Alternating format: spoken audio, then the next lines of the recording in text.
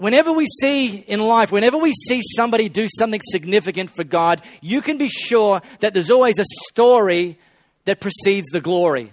There's always been a pathway, a journey over a period of time that that person has been on before they get to make the headlines. And in fact, you'll also see in this journey that there are tests and opportunities that that individual has had to actually go through and work through before they get presented with the big one. And that's what we've been looking at over the last 2 weeks around the story of David. On the 4th of January, we talked about the idea that when we are given an assignment by God, we're also given the anointing. Anointing is a kind of a Bible word, which means empowered. The gift from God comes with batteries included. And we need to know that. We need to access that. We need to therefore have greater confidence that we can do what God's assigned us to do because He also empowers us to do it. Anointing. Last week, we talked about ability. That there's an idea that God has also gifted us to accomplish assignments. However, the gifts don't come plug and play. The gifts are like IKEA furniture. There's assembly required. And we, with the gifts God's given us to accomplish the assignment He's called us to, need to actually develop the gifts along our lifetime. We need to apply diligence. Day in, day out, week in, week out, month in, month out, year in, year out, often in obscurity, before we can actually take on the big battles and win them. Today I want to use another A word. Today I want to talk all about attitude.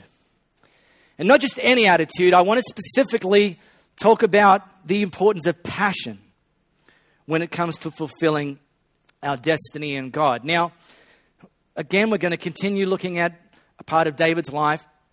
Before we get to the specific part of that from the Bible, I want to just set a little bit of the scene. So here's the scene that we're about to look into. There was two groups of people. One group's the Philistines. Let's say that's this half of our auditorium. You're the Philistines. And the other half, the other group, were the Israelites. Now, the Philistines were the enemies of God. Sorry about that, guys.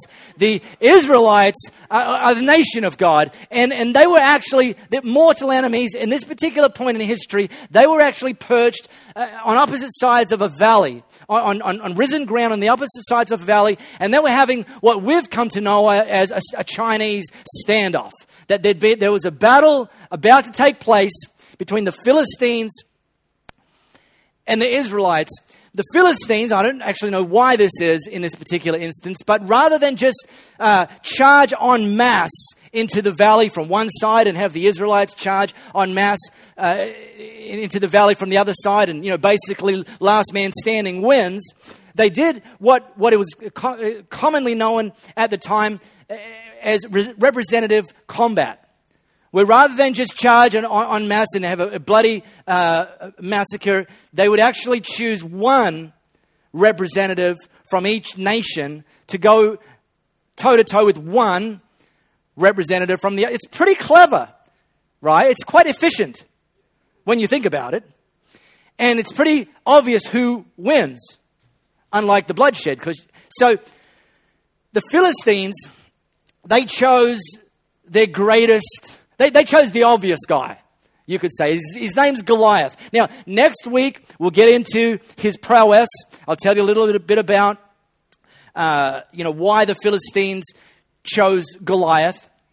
But suffice to say that he was the best man for the job. And in fact, he was so obvious. He was so intimidating. He was so incredibly fearful or conjure up fear that he would walk out every day from among the Philistines, stand at the front of the nation, and taunt the Israelites, what we now know as trash talk. He would give it to them, call them out, who's going to take me on? And he did this for 40 consecutive days. And throughout that entire 40-day period, nobody from the nation of Israel, sorry about that, bunch of cowards, none of you would take up the challenge to face Goliath. And after 40 days, the nation of Israel still didn't have somebody to go head-to-head in representative combat against Goliath. Well, Meanwhile, there's a kid, a teenage boy named David. He's away from the battlefield. He's home. He's back. In fact, he's a shepherd looking after his old man's sheep, looking after the family farm. Okay? In obscurity. What's interesting, and we've picked this story up, and you can check out our podcasts from the last 2 weeks, is that around the time David was 13 years old, so prior to this particular moment in time, while he was an early teenager, God had actually sent a special messenger, a guy named Samuel, to go and actually anoint him. This idea of pick him, demonstrate that he's called, affirm that he's got the power to become, for David, this teenage shepherd boy, to actually go on to become the king of Israel, to take over from the existing king. That had already happened, but as often is the case, God sometimes gives us a word, sometimes gives us a promise, sometimes gives us a very significant assignment, but before we get to actually step into that assignment, He sends us back and says, there's still a few more tests I want you to pass. There's still a bit more character I want you to develop. There's still a little bit of skill and gifting that I want you to develop where the stakes aren't quite so high. You're not going to kill too many people while you're getting good at that before one day I unleash you for the big assignment, King of Israel. So David gets anointed as king and then goes right back to looking after the sheep. All right, fair enough.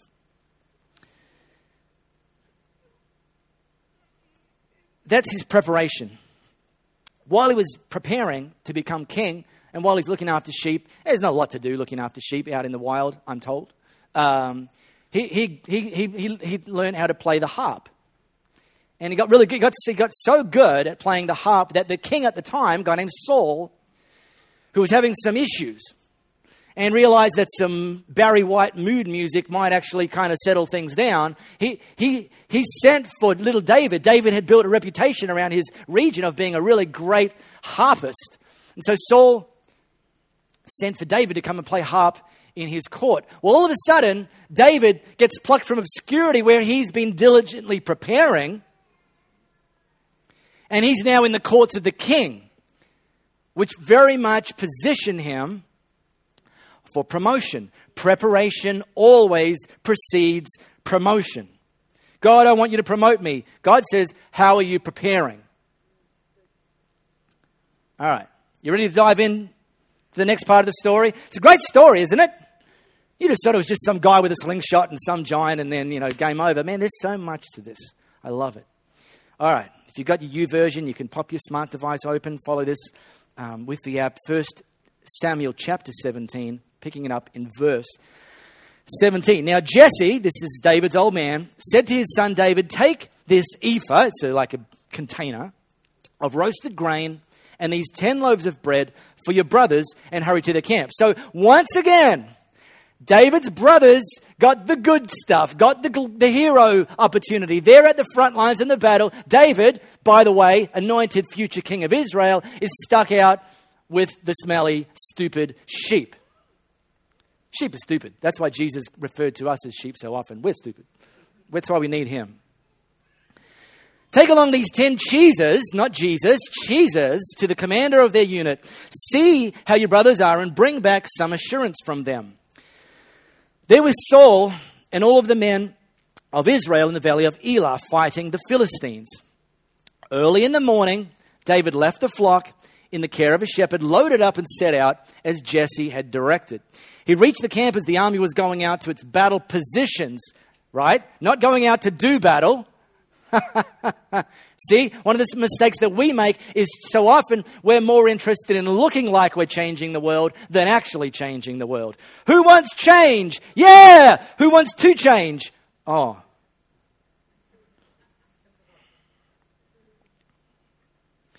He reached the camp as the army was going out to its battle positions, shouting the war cry. Oh, we're coming for you, Philistines. No, you're not. 40 days have demonstrated that you're not. Israel and the Philistines were drawing up their lines facing each other. And David left his things with the keeper of supplies, ran to the battle lines and asked his brothers how they were. I'm talking today about passion. I want to just highlight 3 key characteristics that identify passionate people. Passionate people carry out small assignments with a willing spirit.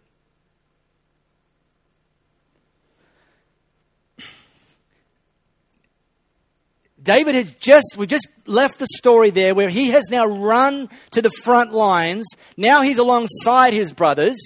He's ready. He's ready to check out what's actually going on the battlefield. But that's not how his day started. In fact, that wasn't even the assignment. The assignment was, David, can you take some bread and cheese to your brothers? Some supplies.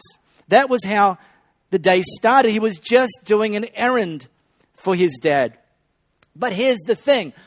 Following a simple instruction with obedience positioned him for ultimate prominence. Passionate people say, I'll do it. I don't care if it's big or small, I'll do it. If God wants me to do it, I'm in. I'm all in. Give it to me. Passionate people want the ball. When the game's on the line, give it to me. That was one of Michael Jordan's absolute distinguishing feature. When the game was on the line, he wanted the ball more than anybody. Passionate people want the ball, not, this is me, too much responsibility. Oh, I've got to step out of my comfort zone. Yeah. Passionate people live out of their comfort zone, even in the small assignments. And guess what? Like I said, David didn't say to his old man, when his old man said, here's some bread and cheese, he didn't say to his old man, Dad, I'm a king. I don't do deliveries. His dad was there when he was anointed king. It's not like his dad didn't know he was going to become the next king of Israel. David didn't even underline that point. David just went, yep, all right, good, I'm in. Passionate people take on the small assignments. And one thing that I've noticed over many years leading churches is that how you handle small assignments is a preview of how you'll handle big assignments. I'll also tell you that if you don't handle small assignments well, you won't ever get the big assignments. One of my leadership principles is I say to people, every day is a job interview. Every day is a job interview. You want promotion? I'm not looking at what you're going to do if you get promoted. I'm looking at what you're doing now in the small assignments. Your application is your application.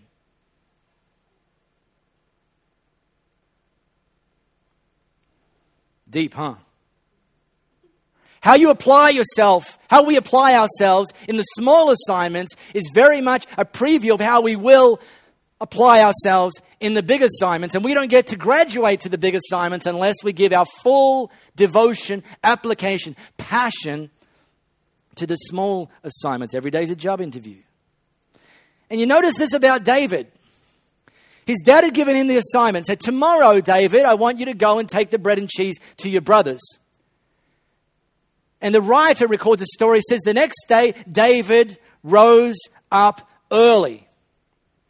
That's passion, right?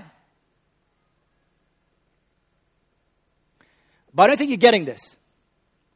David rose up early. That's amazing, hey? Why is that amazing? Because he's a flippin' teenager. That's not what teenagers do. But it's what passionate people do. They can't wait to get started. They can't wait to make their contribution. They can't wait to be used by God. He rose up early. And then, by the way, when he got to the battle area and he didn't see his brothers around, he's like, where is everyone? Oh, they're over, the front lines. Cool. You look after the bread and cheese. And then the writer says he ran to the battle lines. He couldn't wait to get into the thick of the action. I was tempted just to spend the next 20 minutes just talking about the many Elevate people who are currently passionately taking on small assignments with great enthusiasm, with great passion. The problem is that we'd be here for more than 20 minutes because the list goes on and on and on and on. But let me give you some examples. Some examples of people who think that following Jesus and going all in is normal, which, by the way, it is. early December last year, I met up with Michael Remende. Now, Michael Remende is a good friend of ours. He's the 2IC of a church called The Rocks. The Rocks, a church in Cannington, kind of BFFs of Elevate Church here in Perth. And we meet up pretty regularly, just exchange ideas and so on and so forth. I say exchange, it's actually steal ideas from one another and put the best ideas to work. And so I met up with Michael for coffee, and we're just talking about different things and so on and so forth. And I mentioned to him, hey, oh, by the way, really great thing just happened is one of our guys, Baden Johnson's, just stepped up to join our board. And Michael says, oh, Braden, yeah, I remember Braden. Okay, it's probably not the first time he's been called Braden in his life. I remember Braden. And I said to Michael, where do you know Baden from? And he says, oh, well, here's the story. Those chairs you're sitting on, they're pretty nice, hey?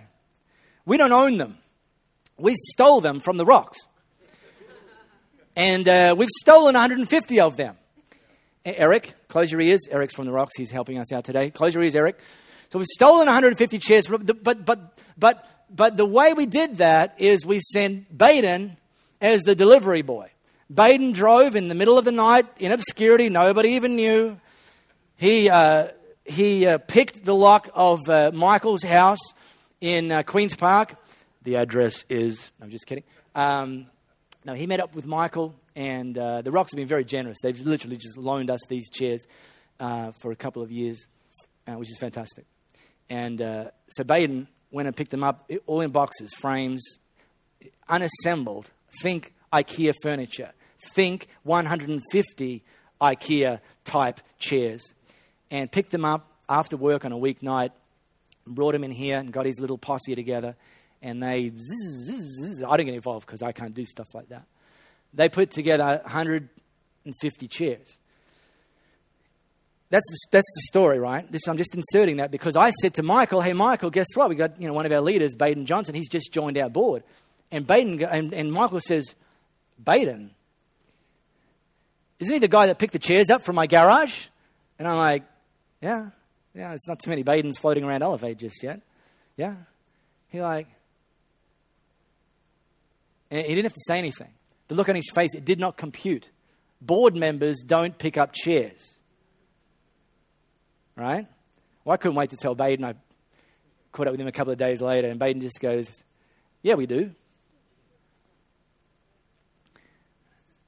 Passionate people do small assignments with passion.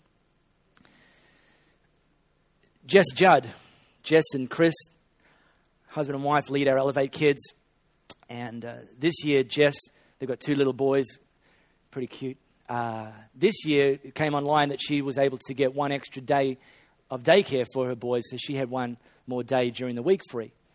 And this came up sort of late last year, and she thought, default was, oh, awesome, I'm going to be able to go and hang out with my girlfriends a bit, and then, just do, this is her words, don't pin me. She said, do a bit of housework and cleaning. She said, all right.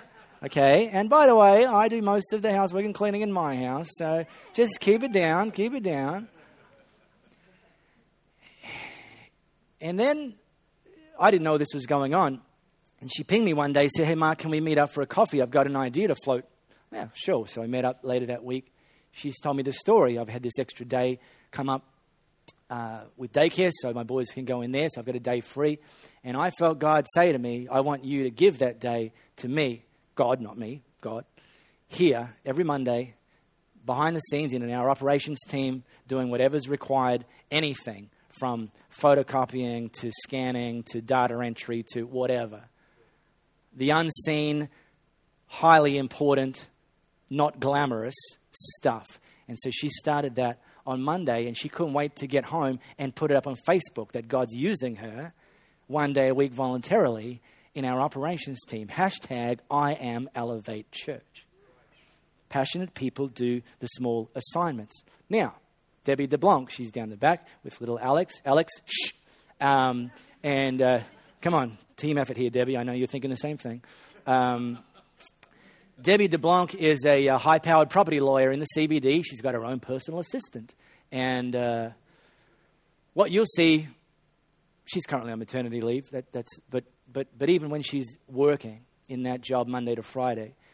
2 weeks out of 4, she's got an orange T-shirt on and she's in our Elevate Kids Toddlers environment investing in to kids age 1 to 4. Passionate people do small assignments with great enthusiasm. Now, I could go on. Those are 3 of many, many, many, many, many, many, many, many, many, many examples. And we need to be people who take on big assignments with a willing spirit and small assignments with a willing spirit. Even our paid team members, they've got a job description, they get paid an amount, they've got objectives, they've got things they need to do. But every single one of our leaders, we say to them, that's 80% of your job. The other 20% is whatever it takes to get it done. Well, I don't do picking up rubbish. Yeah, you do. It's in the 20% clause. I don't do scanning. I don't do photocopying. Yeah, you do. And by the way, I never have to enforce it, by the way, because their job interview was every day before they got given the job. And they were already demonstrating a willing spirit, doing small assignments with great passion. And I love that. Passionate people also interpret intimidation as an invitation.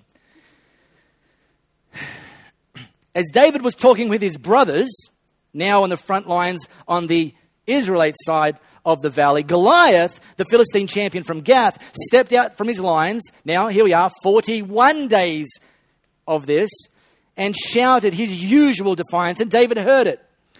Well, whenever the Israelites saw the man, they all fled from him in great fear. Understand, David was there listening to the exact same trash talk from the exact same guy in the exact same setting as they'd been listening to for 40 days. And guess what? David heard all of that. Same guy, same words, same setting, same everything. They viewed it as intimidation. David viewed it as an invitation to do something great from God.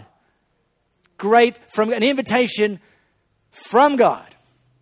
Not intimidation by an enemy of God. Passionate people interpret intimidation as an invitation. And see, it's a mistake whenever we see someone do something great for God to think that they would never had any obstacles, never had anything that blocked them being successful. You know what? You can almost always see that they didn't get a free kick.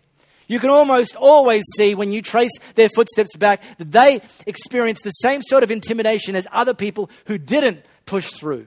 And yet it's because they thought, yeah, this is so big that I'm going to do this and I'm going to rely on God. It's an invitation for me to trust him in an unprecedented manner. And that was David. And finally, my final takeaway is passionate people fight to the finish in the battles that matter most. I want to introduce you to Ed Joseph. Let's put Ed's photo up on there. Thanks, Sarah. This is Ed Joseph. Now, Ed, not the cover of the book. That's another guy. This is Ed Joseph. Ed Joseph is a 24-year-old graphic designer from Bristol in the UK. Ed Joseph, in March 2014, purchased a Sony PS3 on Gumtree from a particular seller for 80 Great British pounds. Problem is, as sometimes happens with the whole online auction sites, particularly when you do a direct bank transfer, is that the seller didn't send Eric the promised goods. So Eric, having shelled out the £80 for the PlayStation 3 didn't arrive. Well, guess what? Eric, in a very British way, was rather bothered. He thought to himself, this really does make the old blood boil. That's British trash talk. I know. It's pretty scary stuff. Well, rather than take this situation lying down and do nothing about it, because passionate people fight to the end in the battles that matter most, Ed designed a revenge strategy. He decided that in the course of the next week, he would text the entire works of Shakespeare to the seller. He had the guy's mobile number. So he found a computer workaround that would allow him to send one after the other in 140 character text messages, 24 hours around the clock, the entire works of Shakespeare. He was 3 days in to his revenge, having sent 17,424 text messages, at which point he still had 15 of Shakespeare's works to send. The seller of the PlayStation started to call Ed, begging him to stop sending the text messages. But passionate people fight to the end in the battles that matter most. So Ed, knowing he still had 15 works to go, pressed on. Next week, we're going to talk about David fighting Goliath, but what I want to do before we do is just make sure we have an understanding of what it was that motivated David. At this time, he's still the anointed king, but in this particular chapter, the delivery boy. But he's now on the front lines alongside his brother. He hasn't been enlisted. In fact, he's not even officially part of the army. He's kind of in the way. And he's just inquiring. Dad wants me to let him know how your boys are going. Now, the Israelites had been saying, do you see how this man keeps coming out, meaning Goliath? He comes out to defy Israel. Well, the king will give great wealth to the man who kills him. Invitation to everybody there, but they hadn't taken it because they had given into intimidation. He'll also give him his daughter in marriage and will exempt his family from taxes in Israel. David asked the man standing near him, what will be done for the man who kills this Philistine and removes this disgrace from Israel? And then he said, who is this uncircumcised Philistine that he should defy the armies of the living God?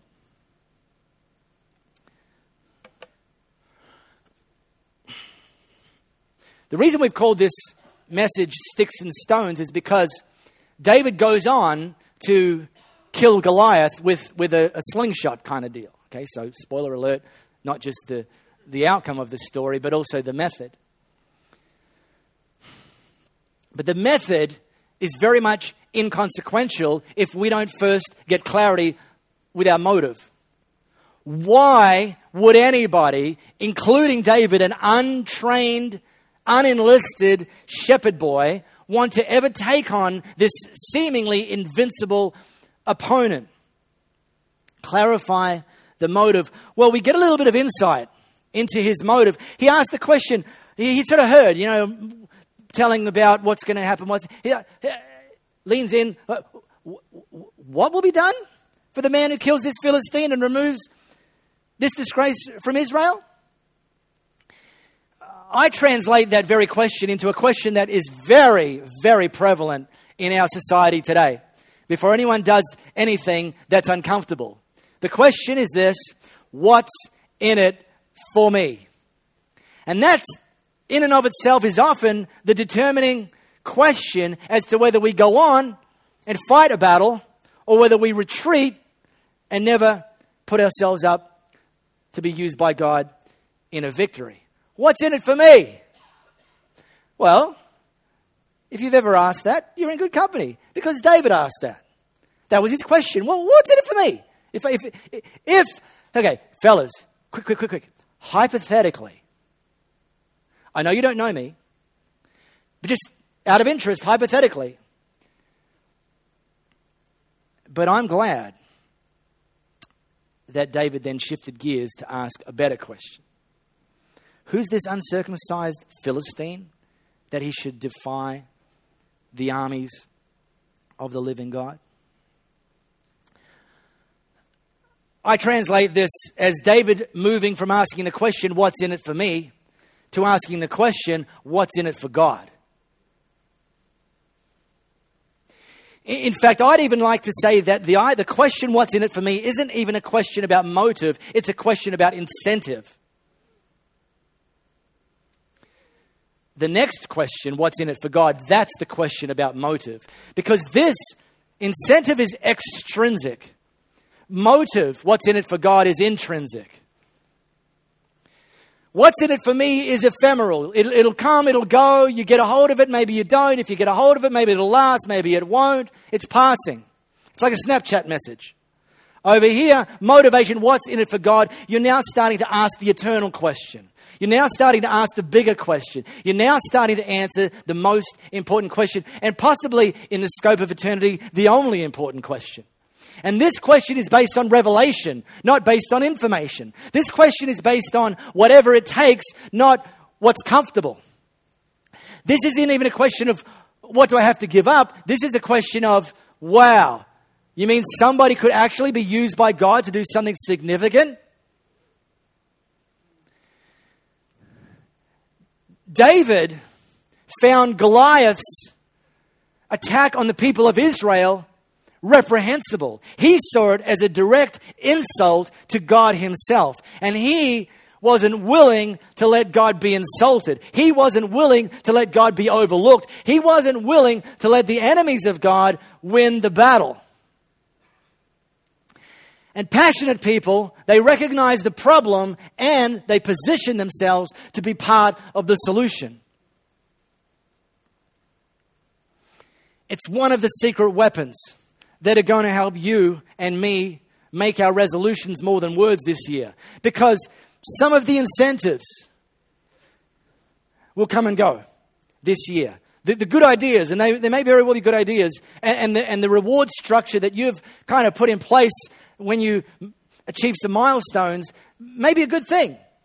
In fact, there's a couple of incredibly well-written books that were released in 2014 that become New York Times bestsellers around the power of habits and how to make habits and keep habits. And the idea of the right sort of incentives is one of the key things to reinforcing new behavior patterns. By the way, before you get too excited, a slice of chocolate cake is not the ideal incentive to keep you going for your 8K run.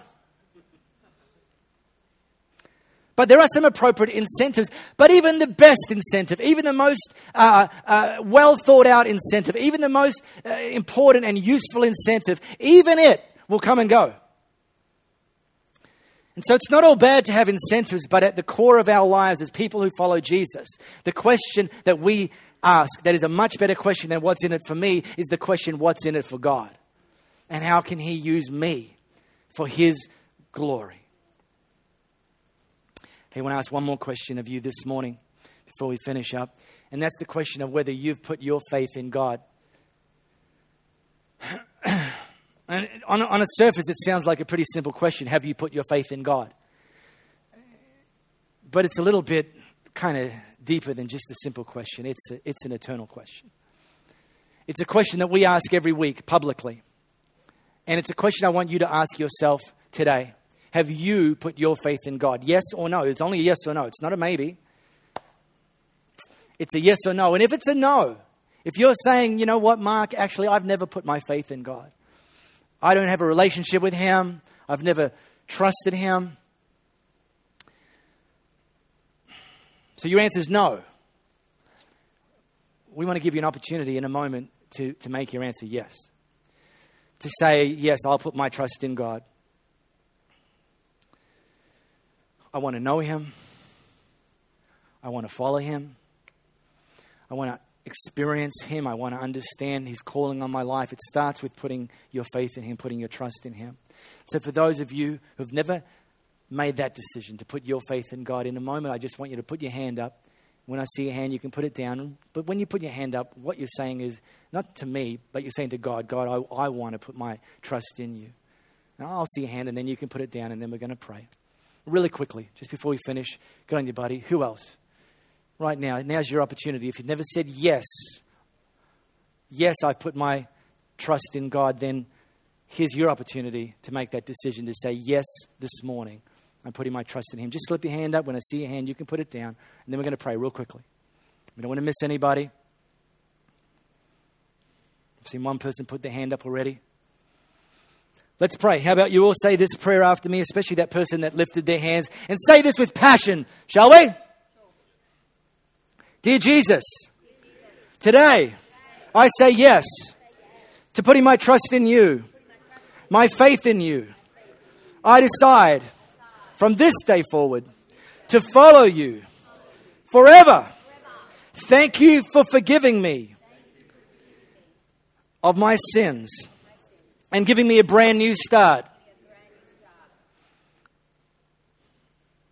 In Jesus' name, I pray. And some of you can say amen or amen. We don't care. Everyone say amen. Fantastic. Louis. Beautiful.